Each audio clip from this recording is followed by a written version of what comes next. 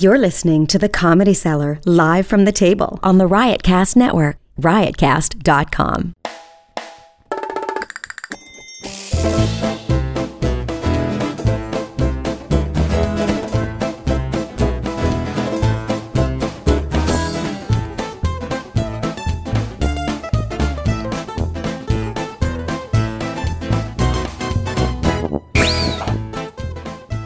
Good evening, everybody. Welcome to the Comedy Cellar Show here on Sirius XM Channel 99, the Comedy Channel. My name is Noam Dwarman. I'm at the back table of the Comedy Cellar. I'm here. This is a small cast today. I'm here with our producer, and she's also a comedian, Periel Ashenbrand. Hi. Hi, Periel. How are you? I'm well, thank you. I missed you last week. Oh, we missed you too. And we're here with the great Fred Kaplan, war stories columnist for Slate. Also does jazz reviews. Pulitzer Prize winning journalist and author of 6 books, including his new one, The Bomb: Presidents, Generals, and the Secret History of Nuclear War. Welcome, my friend Fred Kaplan. It's good to be here, Noam, as always. And he did Sam Harris's podcast a week or so ago. I did, yeah. And wow. And Sam Harris was so moved by this podcast that he chose not to keep it behind his paywall and released it to the world for free because he thought you do that all the time. No, I was going to say I'm going to do the opposite. I'm going to keep it behind the paywall. Maybe that'll make it more intriguing. Who knows? He released it for free because he felt it was a public good for people to hear the message of Fred's book. So let's get right into it. So all right. So there's a few things that are just like, for storytelling reasons, are just unbelievably compelling and grab you, which are the various close calls that we've had to nuclear war. And I want you to tell us about some of them. But before you tell us, were you aware of them all prior to doing the research for this book, or were any of them little known? Most of them I knew a little bit about it, but I didn't know how extensive things had become. Do you mean things like the Berlin crisis or the Cuban Missile Crisis, or do you mean the ones where on a radar screen it looked like missiles were coming our way? The ones where just by pure dumb luck we didn't end civilization. Well, pure dumb luck. The one that's most notable is that there was, in 1983, there was a Lieutenant Colonel Petrov who was on duty as the chief air defense officer that night. And he looks at the radar screen, and it looks like about a half a dozen American ICBMs are coming their way. Now, if he'd gone according to procedure, he should have called upstairs and told them. And the next layer up was a pretty trigger-happy bunch, having, shot down Korean Airlines Flight 7 not that long. But he decided, no, this can't be real, and so I'm not going to tell the people upstairs. As a result of which, when they did find out about it, he got canned. He got canned. He got canned. And only later, after the end of the Cold War and all this, was it revealed that this is the man who might have saved us from World War III. So this is 83. This is Reagan. This is Reagan, and this is a very, very tense year. I mean, a lot of things were going on in 1983. The KAL shoot-down, the end of all negotiations between the U.S. and the Soviet Union. But there were some other things, too. This is the year that movie The Day After was on. I remember that. Which scared the daylights out of everybody. And there was NATO was having a very big war game to simulate the transition from a conventional war to a nuclear war. And it was extremely realistic. So realistic that the Soviets thought it was real and started taking steps to respond. And there was an American lieutenant general who was the chief of intelligence in Europe who thought this war game was a little too provocative. So what does a war game actually mean? Well, this was troops in motion. I mean, it wasn't on a tabletop. This was dozens and dozens of airplanes carrying troops, radio silence. It was as if it was going through the motions of what we would do if we really were preparing for a war. And they wouldn't warn the Soviet Union? Well, they knew what was going on, and that's why they were responding. Now, this lieutenant general he saw the Soviets making moves, and his guidebook said, if they start doing this, you do this to escalate things. But he decided, now that I've never liked this war game, it's way too provocative. What the Russians are doing is a rational reaction to what we're doing, and so he did nothing to escalate the situation. So there's another situation where someone kind of in the medium level might have prevented war from breaking out. But there are upper level things too. The Cuban Missile Crisis. Wait, wasn't there another one I read? I should have researched it, but I read it in the New York Magazine, or in the New Yorker, about something with Carter and Brezhnev woke him up, and they thought they were incoming. There were 3 incidents in a matter of 3 months where the radar screen showed Soviet missiles coming our way.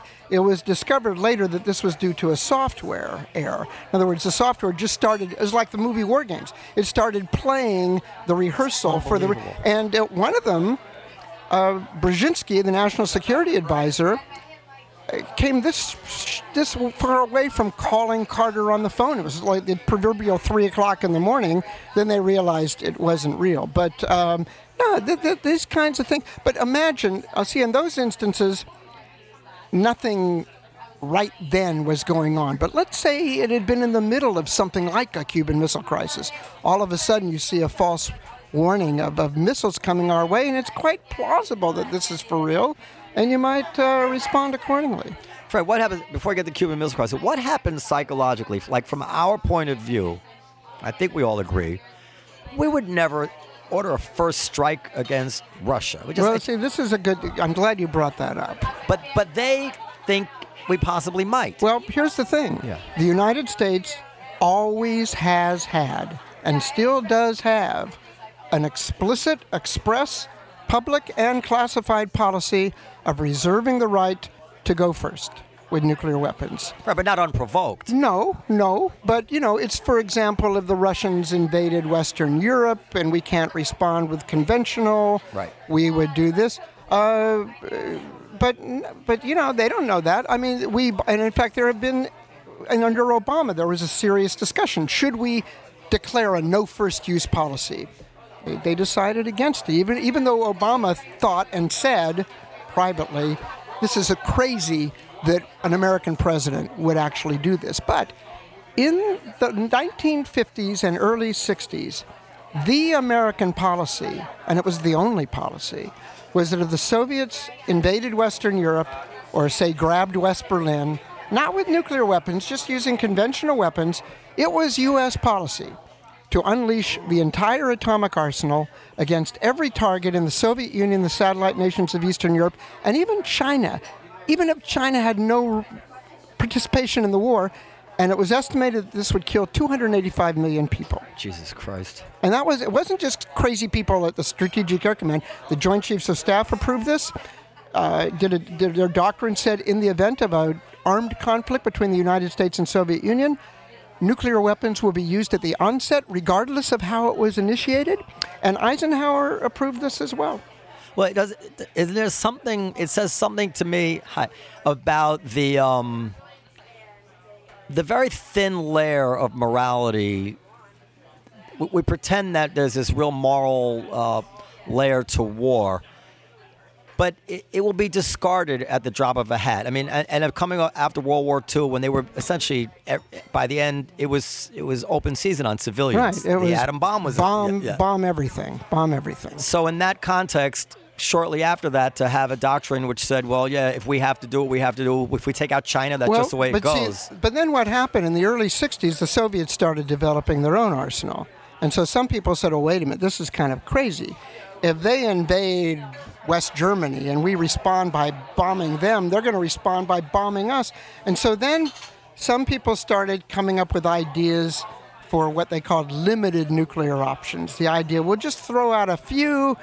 Maybe they won't respond, or maybe if they will, it will be... And the thing is, this all sounds very bloodthirsty and nutty now, but in fact, this was a more, quote-unquote, humane alternative to the bomb everything. The interesting thing that I just found out with this book's research is that, like Kennedy's Secretary of Defense, Robert McNamara, He came up with a half a dozen different limited options, and he put this in guidance and sent it to the Strategic Air Command. What I found out with the research with this book is Strategic Air Command just ignored it. Really, all until the very end of the Cold War, if the President of the United States had gotten into a situation where he thought nuclear weapons should be used and gave the orders to SAC, what would really happen would be an all-out nuclear attack, even if he wanted to keep it limited. The way that they had the command control and the caveats, that was it. I mean, it's an insane thing, but that's what we were on the brink of for 40 years. How many megatons of bombs can be exploded before basically everything is uninhabitable? Well, see, do we know that? One thing that we only recently discovered with nuclear winter, which has never been taken into account in the calculations of nuclear effects, all the smoke stuff that's kicked up by nuclear explosions. I've seen calculations recently that as few as 80 nuclear bombs would set off the kind of effects like, the comet that killed the dinosaurs. And 80 nuclear bombs, I mean, that's kind of the size of the nuclear option we have against North Korea. It's in the scheme of things, it is a very small nuclear. We have way, way, way, way fewer nuclear weapons than we used to, but we still have a couple thousand. Does it matter that we have fewer weapons? Is anything really safer because we have fewer weapons? It depends where they are and what they're doing. I mean, we used to have a lot of weapons in Western Europe, and we have like 100 now, and 50 of those are in Turkey, and I think some people are wishing that we'd gotten rid of those. But depends how, if something happens by accident, it probably does. It is important how many or how few we have. If you're trying to give an impression of whether nuclear weapons are actually usable things, it has an effect. Now, what is, in your estimation, the counterfactual? Is it a coincidence that it seems to me that far fewer people have been dying since the invention of the atom bomb? Well, that's an interesting point. I mean, I do think, and even someone like Daniel Ellsberg, who's sort of a nuclear abolitionist, would agree that there are a few wars that probably would have happened that didn't because of nuclear weapons, because deterrence. Like you could think maybe a couple of major wars between India and Pakistan, for example. But, that can only go on for so long. I think one thing that I discovered in this book, and this is kind of a running theme through the book, is that almost all of our presidents in the atomic age have faced crises in which the use of nuclear weapons has been seriously contemplated. And the documentation shows that all of these presidents up until now have immersed themselves very deeply into the logic, the strategy, the scenarios, the consequences, often guided by briefers who were discussing this in very calm and, in some cases, advocate terms. And in each case, they decided, no, this is catastrophic. I've got to get myself out of this rabbit hole and resolve this crisis peacefully through some diplomatic means. Well, I mean... But wait, so... Go. Sorry. But we don't know that about Trump. We don't know that he digs deeply into anything, right? And so I think there are three things. I think if you had gone back to 1947 and asked somebody, what do you think the chances are that somebody will use a nuclear bomb by the year 2020? I think almost everybody would say, close to 100%. The fact that we haven't, I think, is due to three things. One, deterrence. It works to some degree. Two, we've had these shrewd leaders who, when facing the abyss, have decided that it's not worth going there. And three, blind luck. The fact that when Kennedy was contemplating the Cuban Missile Crisis and what to do and going against every single one of his advisors who wanted to start bombing the missiles in Cuba, and he decided not to. What if there had been a false warning of an actual Russian attack? He would have felt very... Yeah.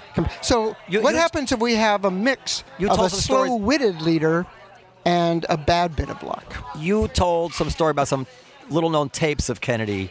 Well, here's the... I don't understand historians. These tapes have been out there for a couple of decades now. There is this myth still there. That was the myth that was put out at the time for political reasons, that we went eyeball to eyeball with the Russians and they blinked. Or, Khrushchev came up with this proposal on Friday to, I'll take out my missiles if you promise not to invade Cuba. And then on Saturday he did say, well, I'll take them out if you take out your missiles in Turkey. And the myth is Kennedy took the Friday deal and ignored the Saturday deal. When in fact, no, he took the Saturday deal. He said at the meeting, and it's on tape, he said, well, this seems like a pretty fair trade. And everybody around the table, not just the military, but Bobby Kennedy, Robert McNamara, all these guys, they feverishly opposed it. And he took it while only telling about a half a dozen of them. And here's the thing, Noam. If anybody else around that table had been president, there would have been war, because we've learned much later that some of those Russian missiles had nuclear warheads on them. Right. We also learned pretty recently that the Russians had secretly deployed 42,000 troops on the island of Cuba, some armed with tactical nukes, to ward off an American invasion. So if we'd gone, the plan was air attacks on the missiles followed by an invasion. If Kennedy had said, yeah, you're right, this is a bad proposal, let's go ahead with the plan, there would have been World War III. There is so often to me a gap in the sobriety or the soberness of the person who actually has to make a decision. Yes. To the people around him sparking out suggestions and orders, whatever it is. And I think that's... So far. And I think that's part of the reason so many of these people, when they were actually presented with these scenarios, backed off. That's right. So I only say that to mean that maybe if those people around Kennedy had actually been president, they might have actually come to the same conclusion as Kennedy. But you don't know. Well, they were, you listen to the tape, they're like McGeorge Bundy, the paragon of rationality, is practically in tears arguing against this deal that Khrushchev has put forward. Okay, so what's their psychology? NATO will be wrecked, the Turks will be undermined, our credibility will be shot. And even afterwards, the politics were such that Kennedy lied. He told 6 people what he was doing, one of whom was not Lyndon Johnson, by the way. And he said, okay, but you are never to tell anybody, ever. And he told the Russians, we're taking this deal, but if you reveal it, it's off. Because he would be seen as appeasement, caving in to the Russians. Yeah. It was a crazy time. But the psychology of mutual assured destruction is valid, such that you wouldn't think anybody would actually give the order if they knew that they're going to it's suicide. But what if there's a perception, true or not, that the other side is about to attack us? Then the temptation is we have to attack them before they attack us. The worrisome thing about India-Pakistan, like U.S.-Russia, there's a half-hour warning time. India-Pakistan is like 3 minutes. What if there's a false warning there? The pressure for preemption could be enormous. But couldn't you give an order to the submarine saying, listen, we have missiles coming in. We're not sure, but if they turn out to be real, we may not be here, but we want you to shoot. Well, but they're down in the submarine. They don't know what the hell's going on. We can't communicate with submarines? Yeah, you can, but you give an order, and that's kind of it. What I'm saying is that if I would But you're right in the sense that, some people say, let's get rid of land-based missiles. That's the lure. Let's do a jiu-jitsu move, deprive them of their targets, and just keep in submarines. Yeah. But what I'm saying is that if I thought there was a chance that this... Well, the question what's the point of even responding? But presuming you're going to respond. That's an issue, too. But presuming you just would, just because you're not going to let them get away with it. See, here's where deterrence becomes... You have to convince them, and maybe therefore yourself, that you would. Otherwise, it all falls apart. So you give the standing order, say, well, this could be a false alarm, but if it's not, but you're hereby authorized to retaliate. No, you don't want to do that. You mean give them pre-delegated authority? Like, if you don't hear from me in 20 minutes, launch? Yeah. Well, what if the communication just went down? But that seems to be safer than just launching. In other words, you have 2 options. Yeah.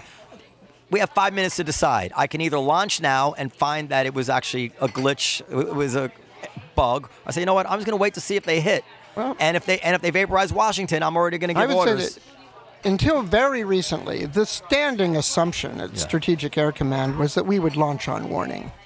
The idea that we would ride out an attack, the option for riding out an attack wasn't even worked into the war plan until about 1990. And even then, it was just one option out of several. but I think my logic is correct that it's if you can still respond, you should wait. But see, then they'd say, Mr. President, we have no idea whether the communications will still be in motion. This may be our only chance to respond. No, you don't need the communications. You say, no, you need to order it. If you say, look, we see 10 ICBMs coming in. We're not sure they're real. If they hit, and you don't hear from us, and you can verify that they hit, you are hereby ordered to. This is your order. I'll tell you something more frightening. The Russians when we put in what was called the Pershing II missile, which was in Europe but was very accurate. It could hit. The Russians took that as a decapitation weapon, in other words, to knock out the Russian leadership. They therefore created something called the dead hand, which was like the doomsday machine in Dr. Strangelove. If sensors detected a nuclear explosion on Russian soil, a certain number of missiles would be launched automatically. And I am told that this system is still in place. Oh, my God. Dr. Strangelove is a documentary. It really is. All right, and what's this hypersonic missile? It's bullshit. It's bullshit. It's just bluffing. Well, I don't think it exists, and if it does exist, all ICBMs are hypersonic. And if the idea is that they'll evade our missile defenses suck anyway, so it doesn't matter. And missile defenses are destabilizing. Well, it can be, or it depends, but it's such a. We spend $10 billion a year on this stuff, and the tests are we're never getting rid of these. Is that one of the conclusions? I think, short of some transformation in world politics that can hardly be imagined, I don't think so. I mean, look at Kim Jong-un. If you or I were the leader of North Korea, and we had the same goals as Kim Jong-un, perpetuation of the regimes and so forth, the last thing we would want to do is to get rid of nuclear weapons. Of course. This is what saves us. This is our only point of leverage. And nobody's going to get rid of all of their nuclear. Unless aliens come from outer space or something, or there is a nuclear war, a small one, and people say, oh, Jesus, we've got to do something about this. Okay. No, I just don't see it. So I have two more points I want to cover that I want to bring Eleanor. So with everything that you've learned and all the deep thinking you've done about this, where are you on what the effects would be if Iran actually went nuclear? Is that something we can tolerate or something we cannot tolerate? Well, that is an ultimate political question. Every president, including Obama, including Clinton, they all said, we will not tolerate an Iran that has gone nuclear. Now, what Obama did, he screwed up their program with the cyber offensive program, and that was one way to do it. Yeah, Stuxnet. It is still highly classified that we had anything to do with that. I did a book on cyber war, talked with a lot of people about very classified things. I would mention Stuxnet and zip, nothing.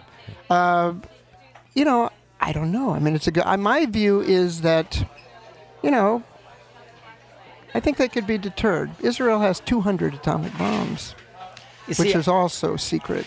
And I had this conversation a while ago. When I saw Chernobyl, the documentary, I was very taken with the utter incompetence of dictatorships. Well, look what China's doing with the coronavirus. I was just going to say, and then you see this with China, and I say, well, and you hear all these close calls of America maybe sending off a bomb in Russia as well. So what kind of safeguards are there going to be in Iran? I don't know. None. Well, there might be some. But it's funny, when Pakistan started going nuclear, when we were allies, we provided them with some locks on their weapons, but they did not let us do the last step because they assumed correctly that we would install something that would allow us to lock it, and they didn't let us in that far. But no, you're right. It's this is a much more volatile thing than people like to think about. Yeah, I think we've had this conversation too. I think that after World War II, our reaction to the Cuban Missile Crisis was, no way, absolutely not. We're not allowing them to have missiles in Cuba. Yeah. And that, to me, is no different than Iran having an atom bomb. But as we've gotten away from that time in history, we're contemplating, well, maybe it would be okay, maybe we can deter it. But I think the reaction of the people in the 60s was more the correct one, which is we cannot take that risk. Cuba was 90 miles from Florida. Matter. Iran, but what about the 200 weapons that Israel has from their point of view? Well, but we had deterrence against Cuba, too. I mean, the time is, you've proven to me, the time really doesn't matter that much. The point is that a tin pot third world regime pointing missiles at us It's a scary thing. used to be unacceptable, and now we're kind of, it's Well, they kind were of becoming Soviet normalized. missiles. It wasn't controlled by Cuba. Soviet, even that would have been even more reason to not overreact to it. But, a third world is even worse. Well, also, 1 minute warning time. And Yeah. No, there's a whole other story of that. But we need to get to Eleanor to talk about. Final question, because I think this will lead us to Trump. Yeah. Now, do you think he's insane? Like, would he want to vaporize himself and his family? Well, look. Or do you think Here's he just the bluffs a thing. lot? One thing we've learned recently is that he's not keen to get into a war, but he might be susceptible to being dragged into one. He has a rather cavalier attitude toward nuclear weapons. He doesn't like people who embarrass him or who betray him. I'm wondering, what if he suddenly realizes that Kim Jong-un has been taking him for a ride with his beautiful letters and his symmetry, and he, all of a sudden, Kim crosses the line, launches an ICBM test, or starts exploding nuclear devices again. Will Trump get so pissed off that he makes a threat and they make a threat? And Yes, he'll make the threat. But see, in 2017, we came much closer. I have a section on this in the book. He wasn't just talking out of his hat. We came very close to triggering something during the Fire and Fury age. A nuclear first strike? Well, not nuclear, but it was known by the military it could very easily have escalated to that.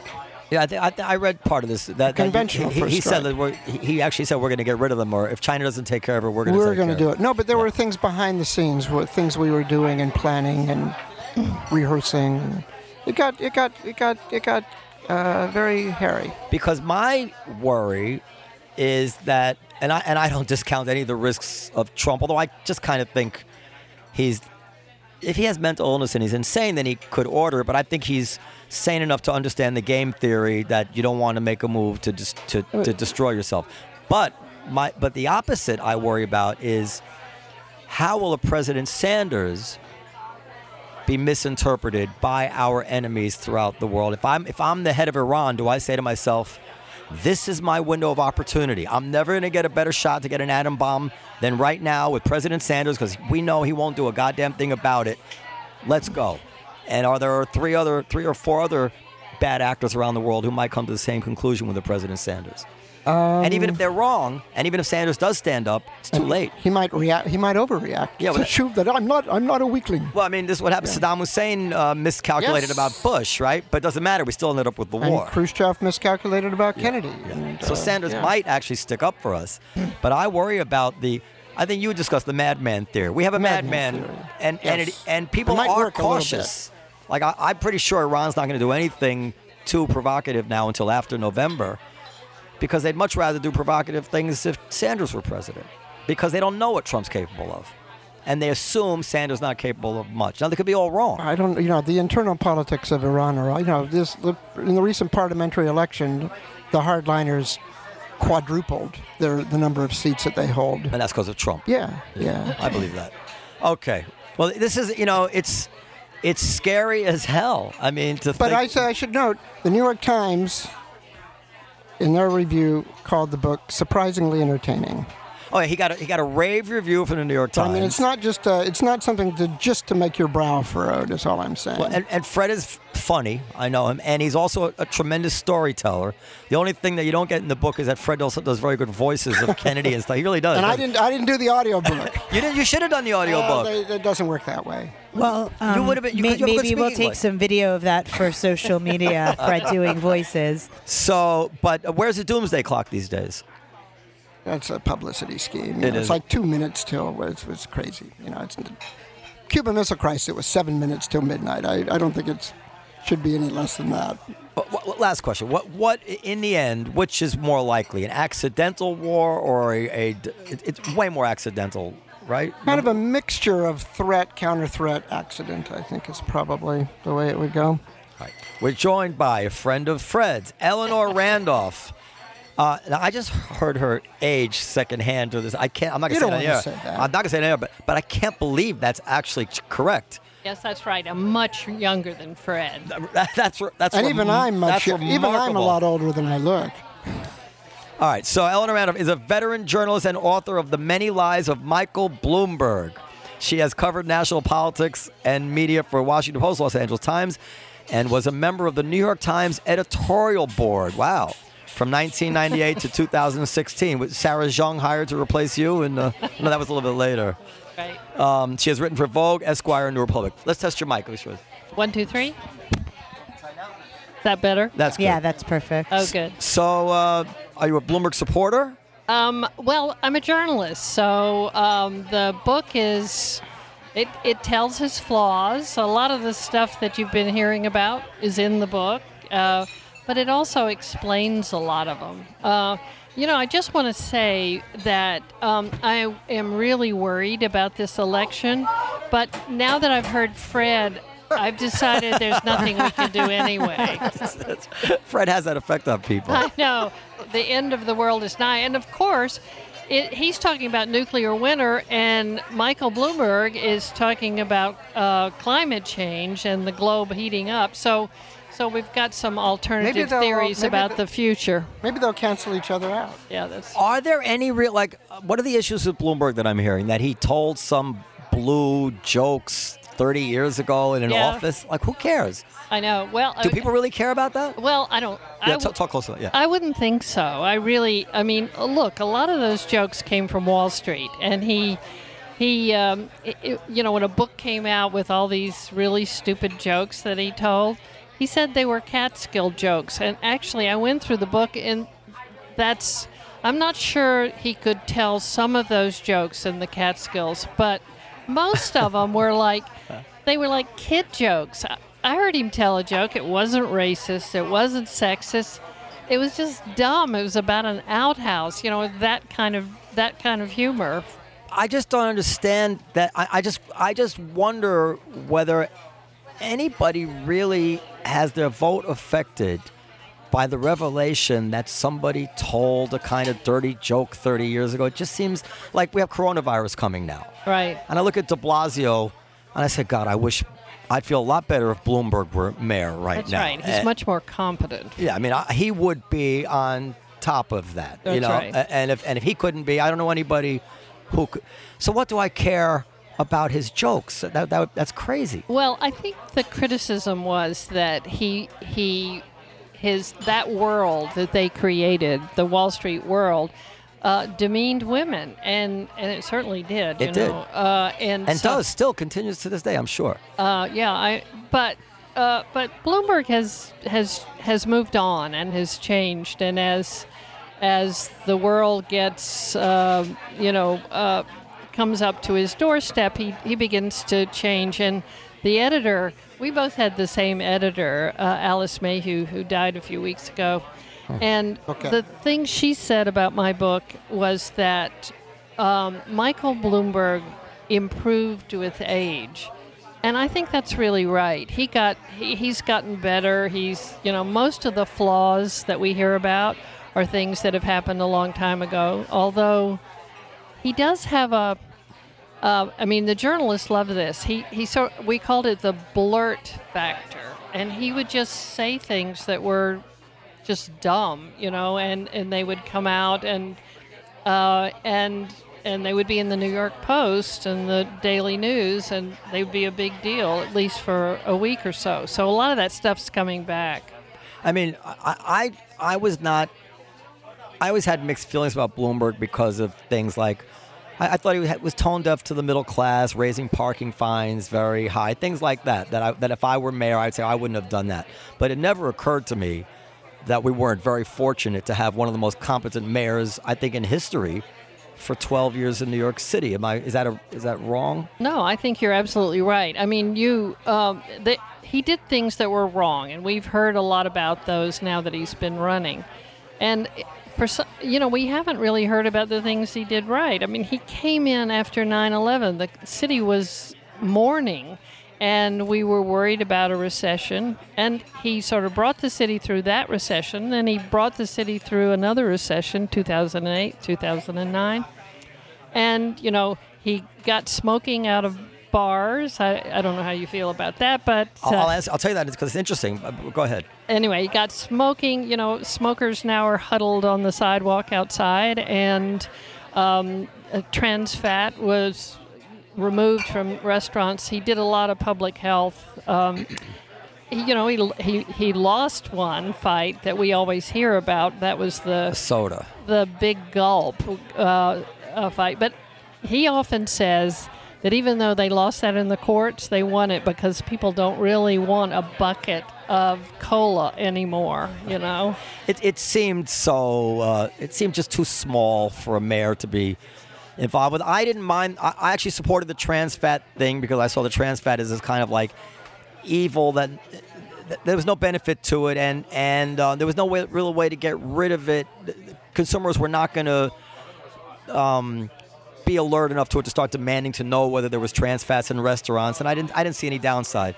I'm not a smoker. I was against the smoking. Well, I'm going to get it right. I think it came from Giuliani first.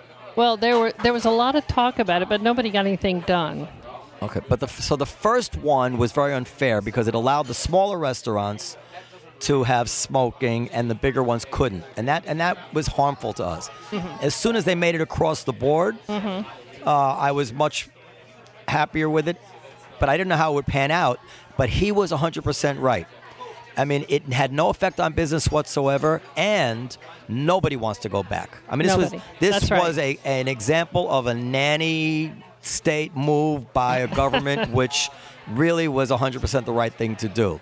Well, he's been big on public health for a very long time, and he's this doctor, this public health doctor down at Johns Hopkins, convinced him that if you go to the doctor and the doctor saves your life, you're really happy. You think, oh my God, the doctor saved my life, and you might give money to the doctor. But if the public health agencies keep you from getting typhoid, you never know. That's right. And so he's put a lot of money behind that kind of public health. What you're describing is a phenomenon like if Clinton had gone into Afghanistan and gotten rid of bin Laden, he could have never proved that he avoided a horrible catastrophe of 9/11.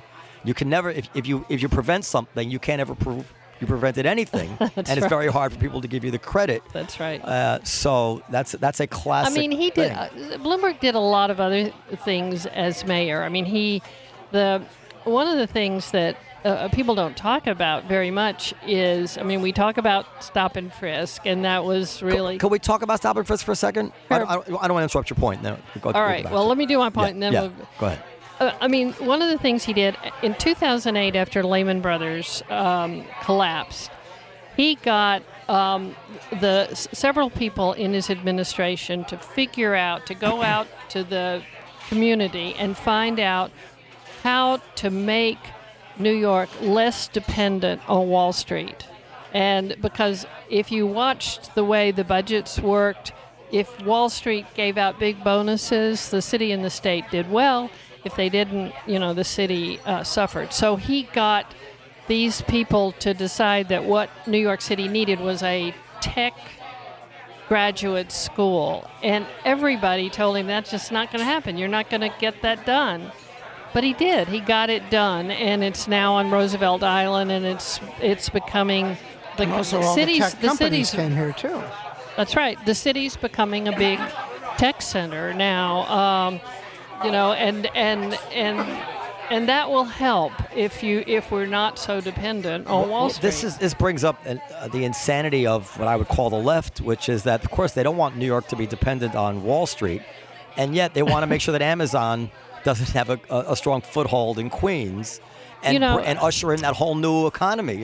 Well, so what do they want? How do they want New York City to survive? Well, it looked to me as though the politicians did not negotiate that Amazon deal very well. I mean, first of all, everybody gets those kind of write-offs, and they were talking about big bucks coming to Queens. And so suddenly, the left decides that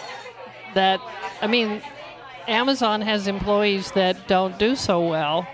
But that is the kind of thing that a really good mayor and a governor, if they could speak to each other, which they don't do, as you know, they could have negotiated a pretty good deal with Bezos and I would say even the worst deal was better than no deal when it comes to, if the future, I said at the time, the future is going to happen somewhere. If it doesn't happen in New York, it'll happily happen in Newark. Mm-hmm. It was just crazy. There is, to chase that out of an underdeveloped part of New York City. But stop and frisk.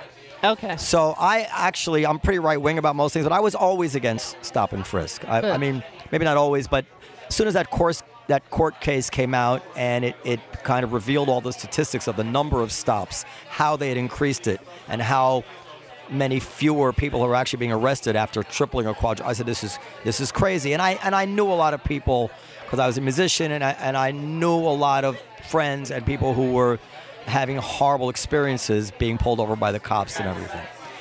But what came out recently really outraged me, which was that he says, we're arresting these kids for marijuana, these black kids for marijuana, and that's just the way it's going to be. So essentially that like 10 times as many black kids per capita are getting arrested for marijuana than white kids, and getting in trouble with the law and having criminal records and being enraged and traumatized. And any interaction with the police when they control you and tell you what to do and maybe manhandle you a little bit, that can traumatize you for life. And he said, well, that's just the way it goes for an infraction that nobody actually cares about. He didn't really care. Mm-hmm. And I thought of a question. I compared it in my mind to these kids in cages at the border as a moral comparison. So the kids in cages, so that's terrible also. But I understand the predicament. You have a border, you're trying to control the border, families come over with their kids, you don't know, you can't just let them in, the courts have told you can't incarcerate the families together, so there's no clear answer. Like I can say, no, kids in cages is no good, but I can't really tell them how to handle that problem. Nobody has a good answer to that. So I have a certain respect for that predicament. With an immoral outcome, these kids in cages, as opposed to the Bloomberg situation, which is also absolutely immoral, absolutely traumatizing, and totally unnecessary. And in a certain way, I could make the argument that what Bloomberg did is even worse and less morally defensible than the predicament of putting kids in cages, which even Obama at times felt he had to do. Any thoughts on that? Is that ridiculous? You understand what I'm saying, right? Yes, I understand. Well, stop and frisk is the really downside of the Bloomberg mayoralty. And I tried to go back and find out why he did it, because it was so wrong. I mean, I read the court case, and the way the police abused kids was just unconscionable. I mean, kids just walking home from school with a Coke bottle in their pants, and kids soon becoming terrified of the police, and that terror made the police decide that they were suspicious. I mean, it was really, really awful. Now, question and frisk has been around for a very long time. It was part of a court case in the late 60s, Terry versus Ohio. They were called Terry stops. But what happened with the Bloomberg administration was they just sent the police out and said, stop anybody who looks like they might have any kind of weapon. And they just stopped everybody.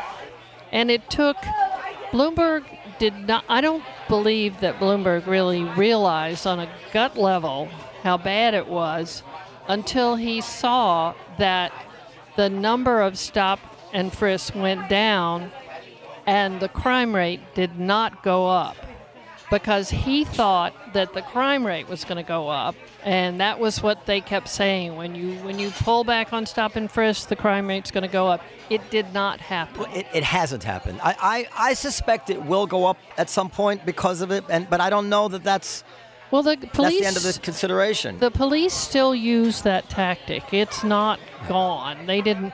it didn't disappear. It's just that you have a constitutional way to do it, and you have to follow these specific rules so to we've stop. been joined by Will Sylvan. So I'm going to ask Will's opinion in a second, but I just wanted to say that I had always thought that Bloomberg made the argument that, well, actually, the lives being saved here are black and minority lives overwhelmingly, and that was true. And I think in his mind, that made it like I'm saving lives, so everything else is secondary. And I understand that logic. But what was always interesting to me is that if you're having a policy which is saving thousands or hundreds of black lives, and the black people whose lives are being saved find it intolerable, you ought to stop and say, wait a second, maybe there's something here I don't understand. They don't appreciate this. They would rather some higher level of crime as a trade-off to leaving their lives with he just comfort. believed the police commissioner, and Ray Kelly was the police commissioner, and anything the police commissioner wanted, he just said he supported him on it, and it was wrong. And finally, you've got him to say it was wrong. Will is a black Randolph. man. If you might not recognize it from his voice. Hello, Mrs. Randolph, Mr. Hello, Kaplan, boys and girls. Have you been stopped and frisked? Let's not forget that Bloomberg said that all the real crimes happen in the black neighborhoods. Yeah, you guys don't live in the black neighborhoods, obviously. He gave some statistics of the violent crimes being in minority neighborhoods, but the statistics are accurate. I don't know about that. Well, I haven't heard. Statistics. I haven't heard of statistics challenge. It's not like a bunch of different people doing studies. It's usually one person. You're taking studies from one person, and we don't know if this study covered other neighborhoods. Listen. Well, you don't think there's a lot of white people mugging each other on the Upper East Side? I don't know. Well, I don't know. They're not. They're doing it with pens and paper with white people. Hey, sign here on the dotted line. Well, can I listen, You're Will? right. This is the thing, and I've had this argument or this kind of awkward discussion before, but I always find this predicament. We spend so much time as a nation properly focusing on the plight of the African American and minority communities because of their third-rate way that they're treated and live. Well, hold on, and yet when you want to focus on crime in that community, there's this kind of pride which comes along. Say, well, we don't have. Why but no one's talking about. Well, almost. So why are you saying we have more crime than other people? Say, well, okay. Well, if you don't have more crime than other neighborhoods, then why should you get special attention? Okay, but no one's talking about the seed that caused that. No, that's a whole other matter. Hold up, Hammer. Let me finish. Okay. No one's talking about the seed that caused that. Why is there more crime if you say in black neighborhoods? That's a whole other question. Hold up. That's a whole other question. Hold up, let me finish. No, hold up. See, that's what I'm saying. Black people, you ain't talk none of the white people. But you're changing the subject. Go ahead. I'm not changing the subject. So no one's talking about. Look, for crying out loud, did you guys hear? It took 120 years for them to make lynching a crime.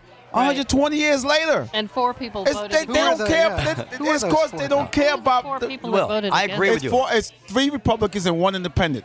Ugh. No. Okay. Will. And I bet you there was some Democrats in there, but Democrats favor themselves. They supposed to be the people for the people of color, but they can't publicly say I'm against. Will. Yes. But we were talking about Bloomberg and his remarks about crime. Yeah, but hold on. They have ComStat. Is that what it's ComStat? Yes, that's right. And they have some sort of thing there, and they see the dots like That was missiles. under Giuliani Bratton. But it continued, right? No. Yeah. And every And they- police department in the country. That really. started under Dinkins and Koch.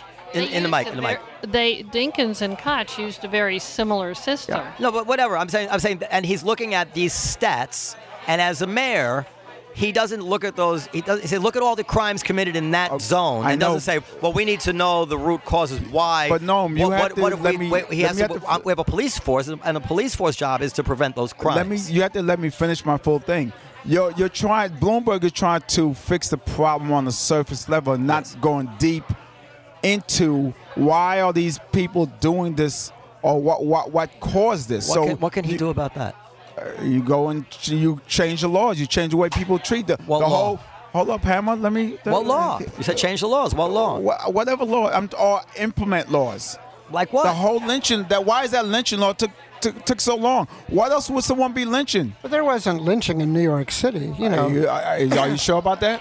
Not now under Bloomberg. Look, Not now. Will, Not under I'm Bloomberg. I'm on your Not I'm on your recently, side about this, but I think that one of the lessons of the last Way back then, yeah. one of the lessons of the last 50, 70 years has to have been that nothing seems to work.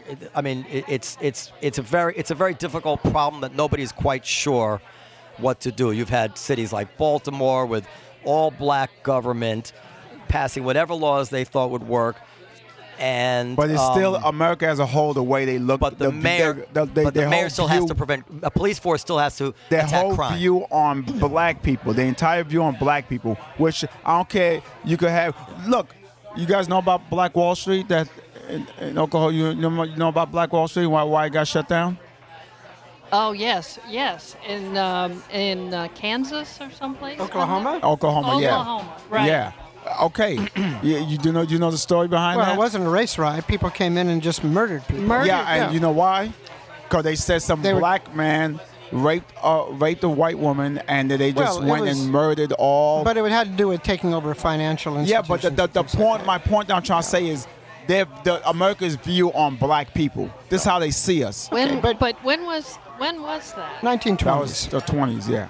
That's All right, but we're way off. We're way I'm afield of sorry Bloomberg. I went way off So, topic, Will, but you had to go deep in the seed of what causes But here's this. the thing. I was in New You York. can't just cover it on the surface level. I was a Sorry, New York sir. City newspaper reporter Frank Kaplan's talking. Go ahead.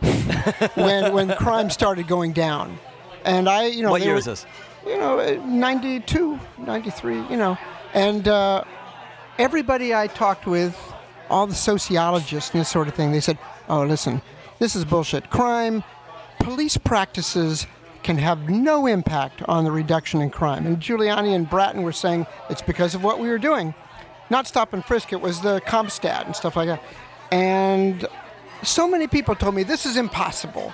And yet, yes, ultimately you need to get to the root causes, but of what you're trying to do, there were 2,500 murders in New York City in 1989, 88, something like that. Now there are 300, not even 300. Stunning. And we haven't addressed the real root causes of all this shit, but we were able to reduce the level of crime by a staggering percentage. Can I give you guys a little example? So, in my there's just a neighborhood where they start putting more police in the streets. I'm not one of these people that's the police ain't nothing or after police. I believe in good policing. Mm-hmm. You put good police in the neighborhoods. The thing is, all these guys who sell drugs or whatever, it's like they just don't disappear. This has been their life.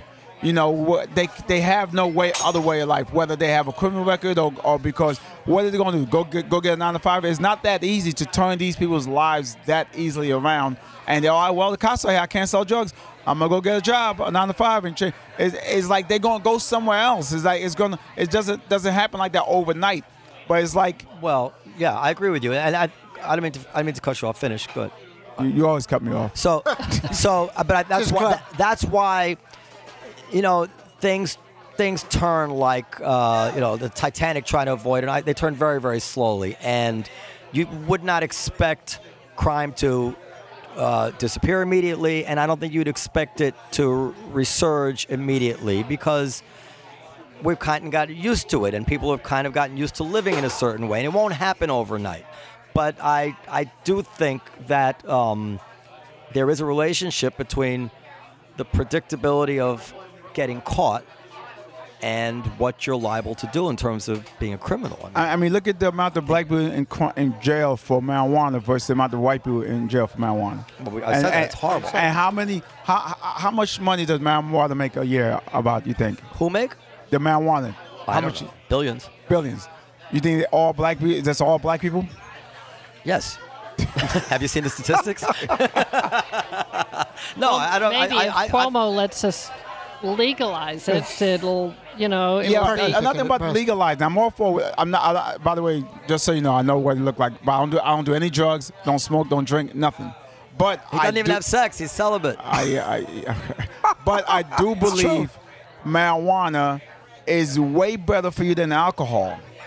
It is. It has way more healing things than alcohol, if anything. So it's like, Will, we're talking about Bloomberg here. I know, I'm going to come back to that. It's like, now they want to legalize it, but then what about all the hundreds of, the millions of people, black men and women, they put in jail? They should let them all out.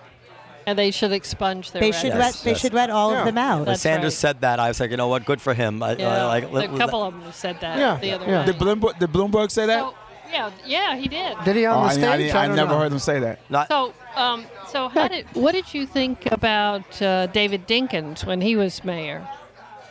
Were you here then? I was here. Yeah, I was born and raised here. Okay. David Dinkins, I can't. He just endorsed You got Bloomberg, to- by the way. Okay. That's what I was going to Dinkins say. did? Yeah. Dinkins and Let me just say real quick. That was a time when most of us didn't pay attention to politics as we are now. So Dinkins, I don't remember any good things out of him. I just remember he's a weird-looking dude, and some of his policies was a little racist towards black people. Dinkins? Oh no, I'm thinking Koch. Shoot, sorry, We're Koch. talking Dinkins. Yeah. Sorry, Koch, not Dinkins. I take it back. Koch is a weird-looking dude. Do you agree? He was. You're right. Dinkins, I feel like any politician, no matter what the color, gender, when you're trying to do right, your hands are cuffed with the old system, and it takes so long to change things. It takes forever. So Dinkins maybe wanted to do the right things, but I feel like his hands he couldn't do much, you know. No, but other mayors And he couldn't. He did pretty well. I mean, he started a lot of stuff He that started some of the policing programs. the policing, and he cut back on crime. He did some of the but a lot of people housing. didn't like him though, right? Well, not my people. Well, Giuliani defeated him when he ran against. What do you think about Giuliani? The second time. Giuliani? I mean, Giuliani's No nuts. one loves Giuliani. I think he's gone nuts. You love Giuliani? Well, no, I He's lost have his to be mind. honest. I I mean, have to now tell you something. In 1996, They all got quiet. I was a reporter. He was in May. I interviewed him. It was the Republican convention was going on in San Diego, and I said, "How come you're not there?" He goes, "No, that kind of thing isn't for me. I'm more for moderate politicians of either party than extremists on one." I mean, what I'm saying is something he knew has happened. what you wanted to hear. Maybe, but he was. To be the mayor of New York, even if you're a Republican, on social issues, you had to be a liberal. He Whether was it was crazy even when he was a here. little crazy, Hasn't but he really lost his mind, though? I mean, I thought he was like well into dementia now. This eye is wide. I think he's changed. Something. I actually think this always been Giuliani. The real Giuliani is coming out now. He always think been you're like right. this, and he's been disguising Maybe. this to be thinking he's being for the people. Giuliani always been crazy, batshit crazy. But Sorry also, to- remember, he excuse ran me. for president. He was kind of a liberal Republican. He got one delegate after spending $50 million. He saw which way the Republican Party was going, and he went that way too. I think there's a lot of opportunism. And then I think I've talked with people, and you have too, Eleanor. You've talked with people who kind of know him. I don't know. They tell know me, him. right? I mean, we all interviewed. But I mean, people who are close to him. They say this is a different guy now. Yeah. There's something wacky going on. well, yeah, he's so I Wait a minute. I mean, he's the guy who came out and announced his divorce to the press. yeah. And his wife had to watch it on television. Right. I mean, he's always been nuts, I think. And this is the person that Noam loves. Well, I didn't get to comment on that. I don't like him now. I think he's farcical now. And even when he smiles, looks like a jack-o'-lantern. The guy's crazy. But I'm not going to lie and pretend that when he was mayor, I didn't at the time think he was the most important leader I had ever witnessed in my lifetime. There had never been a correlation. We still don't know what's causation, what's correlation, but there had never been a correlation in my lifetime between a leader and a change in the reality as there was when Giuliani took over New York City. Giuliani took New York over when it was chaos, and he left New York City, prior to 9/11, it was already unbelievably improved. And then during 9/11, he was masterful. Nobody could take that away That from was him. his minute. He rose to the occasion. I mean, you got to give him that. Well, What else? Hold on. Hey, Let's during that rewind for a occasion, second. what else can you do? No. Many people would not rise to the occasion. No, he knew every subway route. He knew the direction of the street. I remember Now, he seeing did him. put the emergency center on the what was it, the 27th floor of one of the towers that got blown up? He But, He was worried about floods. Yes. He wasn't worried about the right things. But look, you have to give him Maybe we should take a magnifying glass to Abraham Lincoln's conduct of mistakes in the Civil War too. I mean, there's mistakes. I'm sorry, I gotta go, guys. Go on. Okay. Mr. Kaplan, boys and girls. Sorry. He left New York much better than he found it.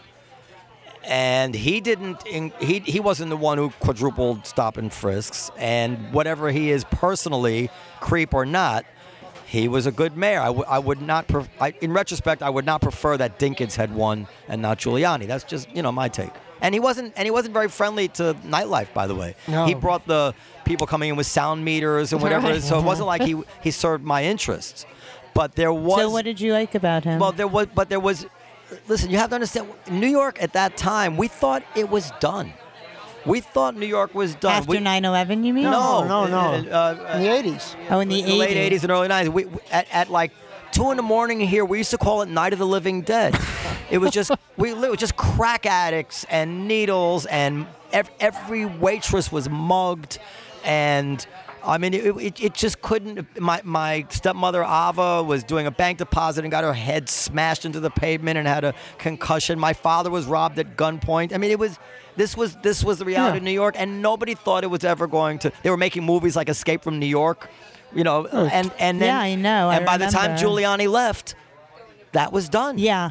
But So, I mean, it's problematic though. I mean, my father grew up in the East Village, and my grandparents lived there my whole life. So I remember going there and seeing all that shit as a kid.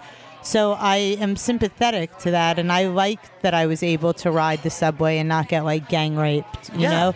But one could argue that his tactics were questionable. Where did all those people go? Okay, it takes a tough man to make a tender chicken. Like, All right, whatever. No, but like, actually, where did those I'm not people go? I'm not just being facetious. Like, where did he just ship them to, like, Florida? Listen, there is something. Try Rikers. Jersey, Rikers, yeah. There is a sliding scale in real life, which is that when you have an urgent situation, which I think New York qualified as an urgent situation, a existential threat basically to New York City, certain actions, strong-arm actions, seem more defensible. When Bloomberg took over and things were calm, and then he tripled down to try to squeeze the last bit of, statistical moisture out of that sponge, didn't care. That's a totally different calculation to me. But Fred said, and the experts in crime often say this.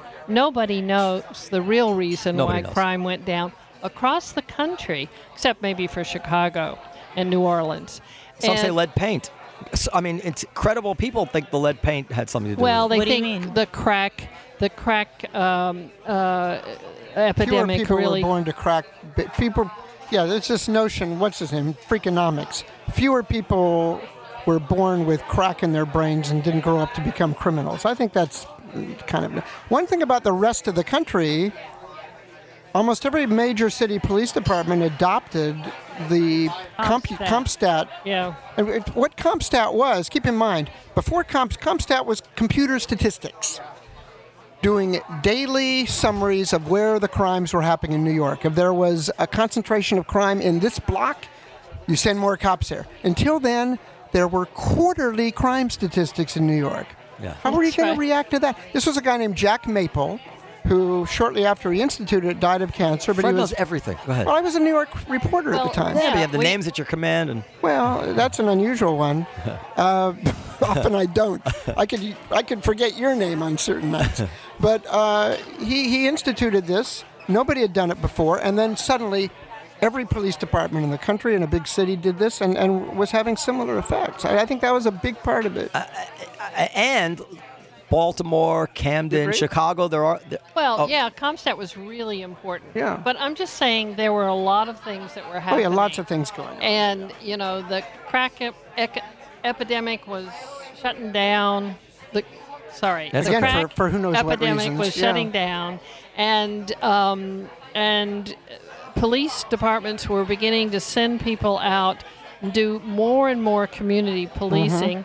There were about 5 different things like that made a lot of difference. CompStat was really important because it did give police departments a clue when there were these clusters of crimes, and they very often were caused by the same 2 or 3 people. Yeah. So I started to say, but there are some cities where crime has, like right now, Baltimore has tremendous violent crime. So it's not, it's not as if.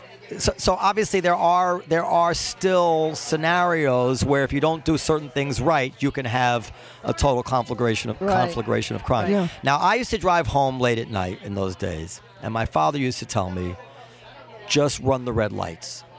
Because if you stopped at a red light, especially around going like on at the 1 or east 2 side, o'clock in the morning. or even later, between the squeegee people and the people that, and it was strict orders. My father said, you run the red lights, and if a cop pulls you over, you tell him why you ran the red light. If you get a ticket, you get a ticket. And as we would later learn, the squeegee people were criminals. Oh, These absolutely. were heroin addicts who were robbing people. It wasn't just. What did you think they were before that? No, but my point is, the ACLU defended them as. And Giuliani got rid of them. Yeah. And if there was not a single life saved by that, it was still a tremendous change in. It was like 20 people. That's all that he had to do. It was the same 20 people. Yeah. Guys, remember the days when you were always ready to go? Let's talk about sex. Good sex. Now you can increase your performance and get that. Let's try it again. Guys, remember the days when you were always ready to go? Now you can increase your performance and get that extra confidence in bed. Listen up. BlueChew.com. That's blue like the color blue. Blue Chew brings you the first chewable with the same FDA-approved active ingredients as Viagra and Cialis. And you can get your first shipment free when you use our promo code CELLAR, CELLAR. You can take them anytime, day or night, even on a full stomach. Since they're chewable, they work up to twice as fast as a pill, so you can be ready whenever an opportunity arises. If you could benefit from more confidence when it counts, Blue Chew is the fast and easy way to enhance your performance. Blue Chew is prescribed online by licensed physicians, so you don't have to go to the doctor's office or wait in line at the pharmacy. And it ships right to your door in a discreet package. They're made in the USA, and since Blue Chew prepares and ships direct, they're cheaper than a pharmacy. And best of all, there's no more awkwardness. Right now, we've got a special deal for our listeners. Visit BlueChew.com and get your first shipment free when you use our special promo code CELLAR, CELLAR. Just pay $5 shipping. Again, that's BLUE Chew.com. Promo code CELLAR to try it free. Blue Chew is the better, cheaper, faster choice, and we thank them for sponsoring this podcast. Thank you, Blue Chew, and my wife thanks you.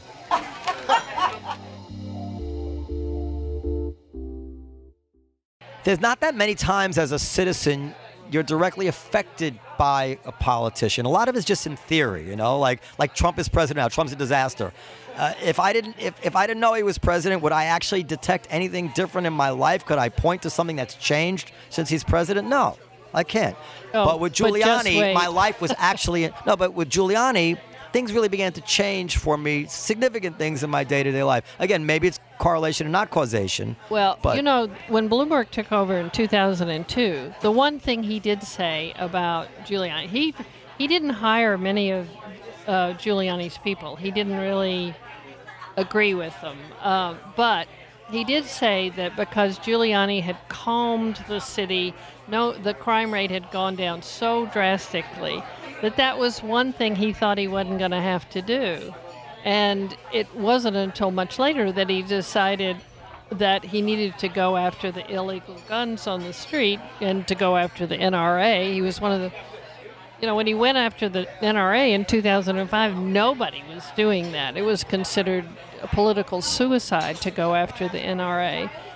But he began to focus on the illegal gun trade and all the illegal guns that were coming from Virginia and North Carolina and Georgia and places like that. And so they had all these campaigns to get these guns off the streets of New York. But Giuliani had made that possible in a way because he had dealt with the overall problem and brought the crime rate down so dramatically. Yeah. Isn't this the way it is? And then I guess we got to wrap it up. Well, I've made this this analogy before that kind of like you look through a microscope at no magnification. You first take over a horrible New York City, and you see all these terrible things. Like you can see them with the naked eye, and you clean them all up, and now everything's clean. And then you double the magnification of the microphone. Oh my God, look at that! They're all back, whatever it is. And before you know it, you've doubled it to 128 times magnification, but it still looks just as big and ugly as it ever did, and you forget that you're looking at 120. And this is what happened with these politicians. So Giuliani starts off by saving 2,500 lives, and now Bloomberg keeps turning the magnification. He says, they're drinking sweet sodas by buckets. We need pedestrian walkways. We need bike lanes. You know what Bloomberg says? He says to New Yorkers, he says, just before you die, remember, you got 3 extra years. And I'm not sure that... Because he improved the life. That's right. Your life expectancy went up by 3 years. Is that because of the murder job? What is? Are they healthier? I'll tell you what it really was. It was that a lot of young immigrants came in and skewed the numbers. Skewed the statistics. And so, but people weren't smoking as much. They weren't eating these horrible, fatty. The only person eating the trans fat is Trump, and he loves it. Would you vote for Bloomberg? Oh yeah. You would. I would. The thing is... You don't have to say if you don't want to. I would vote for any Democrat against. You would vote for Sanders. I wouldn't be happy about it, but yeah. I don't think I would. Well, so would you vote for Trump over Sanders? Or is your cop out that you live in New York and it wouldn't matter? That is his cop out. No, I would not say it doesn't. I don't vote. Which is criminal. You don't vote, period? I haven't voted for president in a long time. But Jesus Christ, no. Why are you even talking about any of this? I know, it's insane. You have no right to talk about it. Because of what you're right, because I don't want to get called for jury duty and my vote doesn't count. But I'm not using that as a cop-out because I will Why don't you want to get called for jury duty? I will still use the word vote figuratively as supporting a candidate. I would. Years ago, I wouldn't even interview anybody. I can't imagine President Sanders. Did you hear what Eleanor said? No. I was a political reporter for years and years, and I wouldn't even interview people when they didn't vote. I'd just say, "Oh, you didn't vote," and I'd go interview somebody else. It's my right as an American not to vote. It's criminal. She might have dissed you at some point, though. Yeah, it's criminal. You look a little especially familiar. with somebody who has such strong political Presuming opinions. that I did vote normally, I don't think if it's Trump Sanders, I don't think I would vote, even if I had voted for the last 20 elections in a row or however many I've been alive for. Then you're voting. You are voting. You're voting for Trump. That's right. Not in New York. Sanders is going to win New York. The New York cop out. If everybody said that, okay, I'm not going to get into But this. everybody doesn't say it. That's the beauty of it.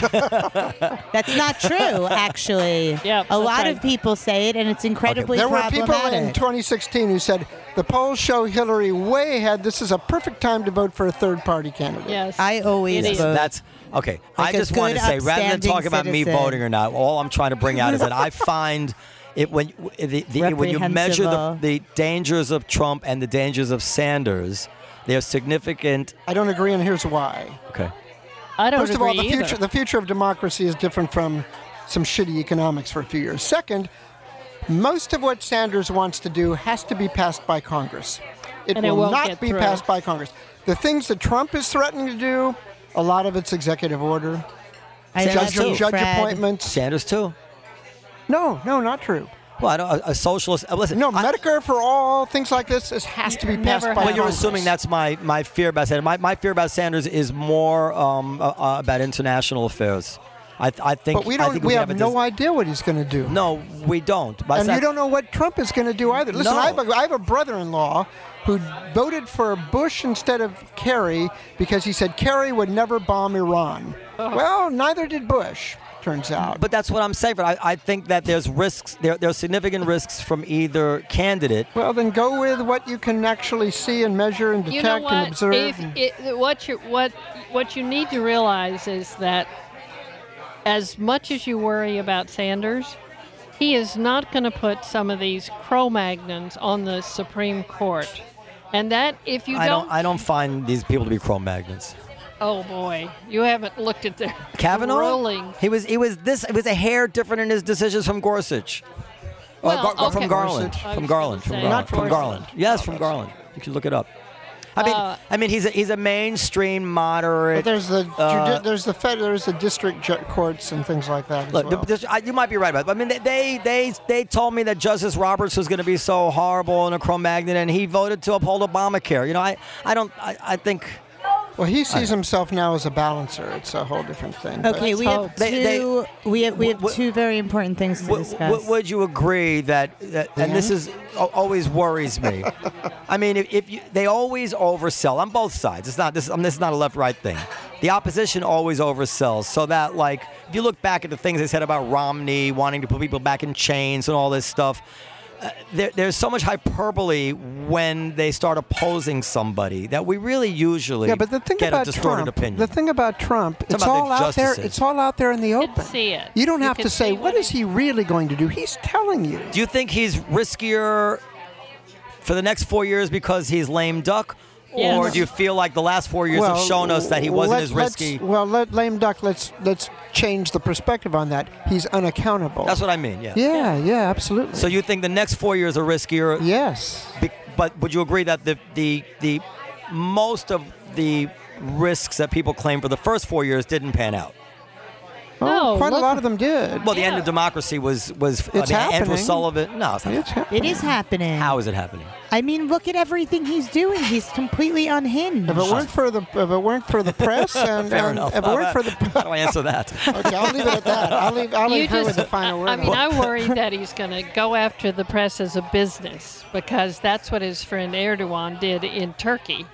I worry that, if you look at what he's done at the Justice Department, they are turning that into a political army to go after any of the people that Trump you're a doesn't lawyer. like. This intimidation of jurors by name, No, that's terrible. putting them under the gun. I mean, Wait, so you're talking about this juror who was this? Like I said, totally unhinged. Well, no, actually, You're right. that person's in danger. That person's in danger now. Yeah, that's. Listen, don't put me in a position of And having also, to, you don't want to be on a jury anyway. You'd have good reason, have better reason for not wanting to be on a jury with. Do with not this. put me in a position of having to defend him, especially defend him for his over-the-top, vulgar, disgusting behavior. Because I always felt that way about him. 10 years before he ran for president, I was always clear It's to me. all out there. It's all out there. But the. But if you don't vote for the Democrat, you really are supporting him. But the most refined, amiable president that we can be very proud of, like Barack Obama, can pull out of Syria and 500,000 people can die. And what I'm saying is there's that not necessarily a link to that, but anyway. I think you think that you agree. There's some link. Most people, the people around Obama think. The danger Panetta might have thinks- been drawing the red line to begin with. I know a lot of people, even people who were with him, who said probably should have done something. Yeah. So, but my point being that I'm trying to analyze what will happen in the world with a Trump presidency, as opposed to what might happen with Sanders, and I'm quite worried about the we've never had a president who was taken as a pacifist. I don't before. think he's a pacifist. How do you feel about Biden in case he pulls it out? I like Biden. I mean, I trust. I think he's a little feeble, but I trust him to be a steady hand. Right? He's a moderate. But I think the weird thing is we talk about this. If you were to plot everybody ideologically, and then zoom out from it, Biden, Hillary, and Trump actually are much closer together as dots on a spectrum than Sanders. Well, only if you're talking about economic policy, maybe. Can I ask you guys a real question? Trump is to the left on a lot of foreign policy. A real question. I don't know what go that ahead. means. Well, he was against the foreign wars, as opposed to Hillary. Hillary But probably he's more of a put hawk. more people in Afghanistan and in Syria for More that than matter. Syria than Hillary would have. They're pretty close. don't know. They're probably pretty similar. Is what I'm saying. Both of them, they're closer together than either of them would be to Sanders. That's my point. Go ahead. Is it a huge failure on the part of the Democrats that they could not pull it together to find somebody who seems like he can really get his shit or her shit together and beat Donald Trump. Well, Yes, I think initially Biden was seen as the guy, and then in the first couple of debates, it was like, oh my God, he's really feeble. Yeah. And then Bloomberg, who I think I'm right about this, Eleanor, you can correct me. He was going to run if Biden didn't run. And then when Biden ran, he goes, well, I guess I don't need to. And then when Biden looked like he was going down, he said, well, I better step in. And then Biden starts getting better, but no, it is kind of pathetic that well, I would say this. Let's say you were a politician. You're in the city council or the U.S. Senate or whatever. Who would want to be? What person in his right mind would want to be president? I would want to be. Your hair is going to go gray. It's going to be no fun at all. You're just going to catch shit every minute of your life. Fred, what are you talking about? Every single city council person wants to be president. All right, let me change that to senator or congressman. Udall. Remember Mo Udall? But that was in 1976. That's right, but he defined it. He said there is a disease that affects all politicians. It's called presidentialitis, and you can't get away You think from. that's still you think that's still a contagion? I do. I absolutely do. You know why?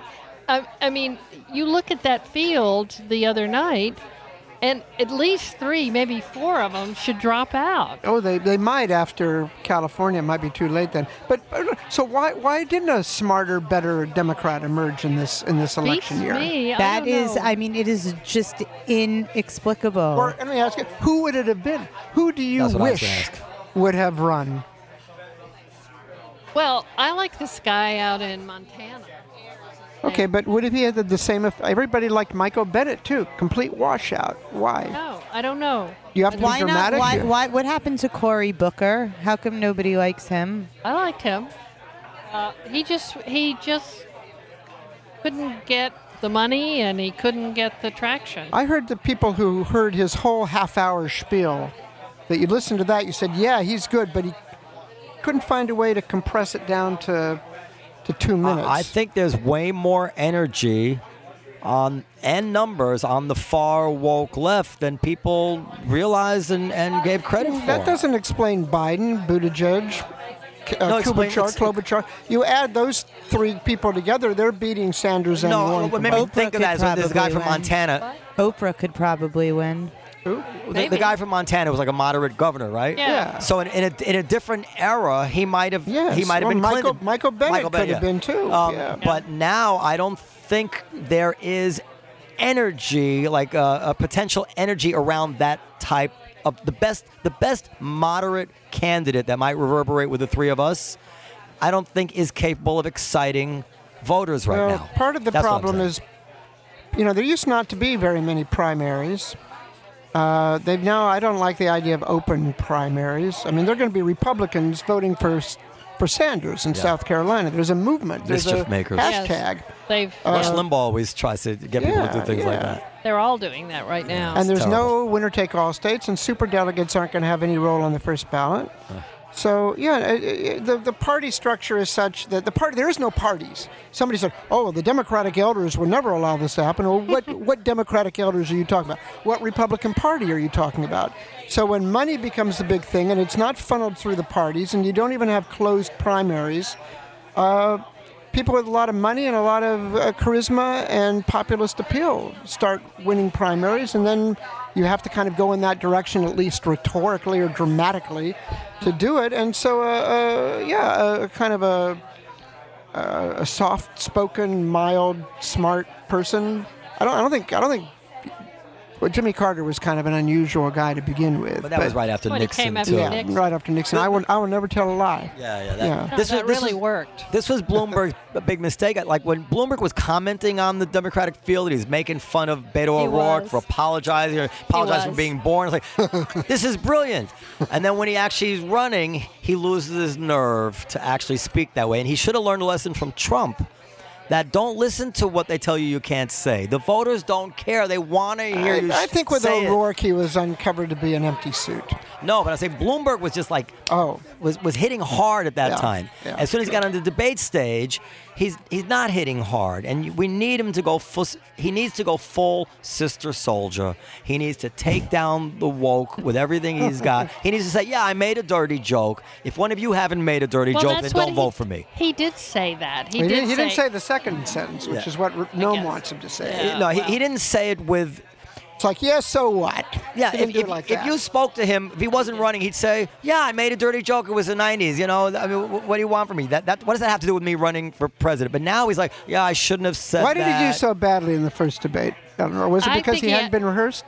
No, I think he'd gotten a lot of different instructions, and I think one of the things they told him was not to go after any of the women. And then when Elizabeth Warren went after him tooth and nail, he was flat-footed. Yeah. he really couldn't go back at her. And what they should have done in that first debate, and they didn't do enough in the second debate, was to go after Sanders. Sanders, the weak link, and it took them forever to do that.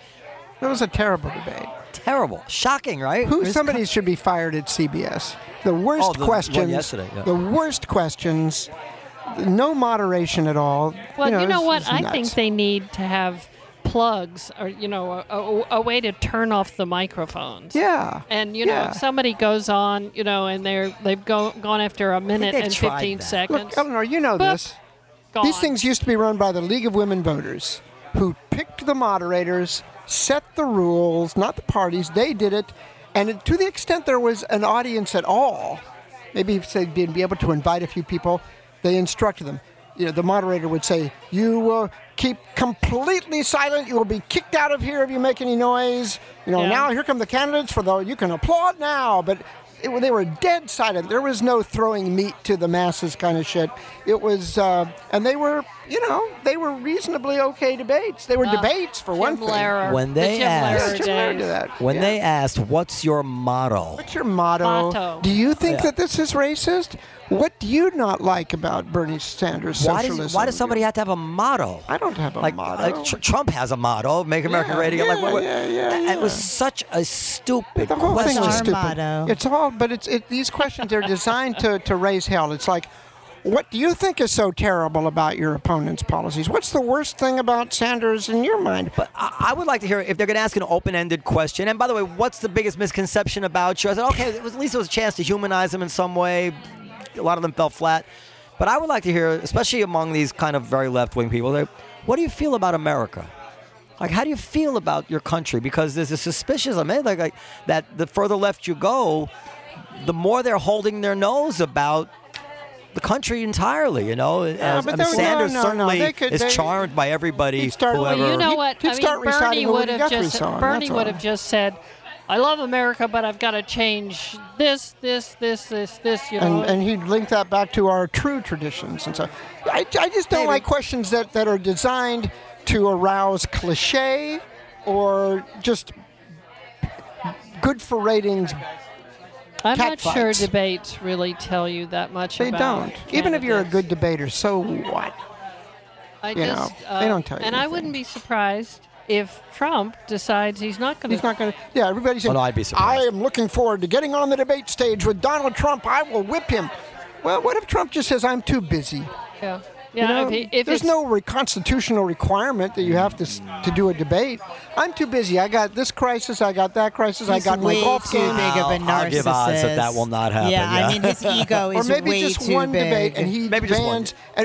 He has said, well, they have the debate, and the rules are unfair. Oh. I'm not going to go. He can just say he said that last. He said everything he says down. is sort of leverage and bluffing and attention. He does a lot of and trolling. He does a lot of Yeah. All right. This has been a pleasure, and no, really. And I really hope. So let's get the titles of both books correctly. Go out and buy the following two. Where is it here? The following two books. Fred Kaplan's book is called The Bomb: Presidents, Generals, and the Secret History of Nuclear War. And Eleanor Randolph's book is The Many Lives of Michael Bloomberg, which must be selling. It's not a new book, right? Is it a couple years old? No, it it's a came out new in book. September. Oh, it came out in September. So you must. Yeah. Were you kicking your heels when he decided to run for office? Yes, I did. Somebody called and said, go out and buy a lottery ticket. Oh, my God. It was really good for the book. That's so happy for you. You know, I knew a little bit somehow those guys who did that documentary about Koch, and then right when it came out, Koch dropped dead. Right. And they were trying to, pretend that they were really sorry about it. But at least he didn't die. But I'm so happy for you that it breathed life into book sales, as it must have. Okay, thank you very much, everybody. Thank you. Good night. Thank you. Thank you. Podcast at ComedySoul.com. Oh, yeah, and at Live from the Table.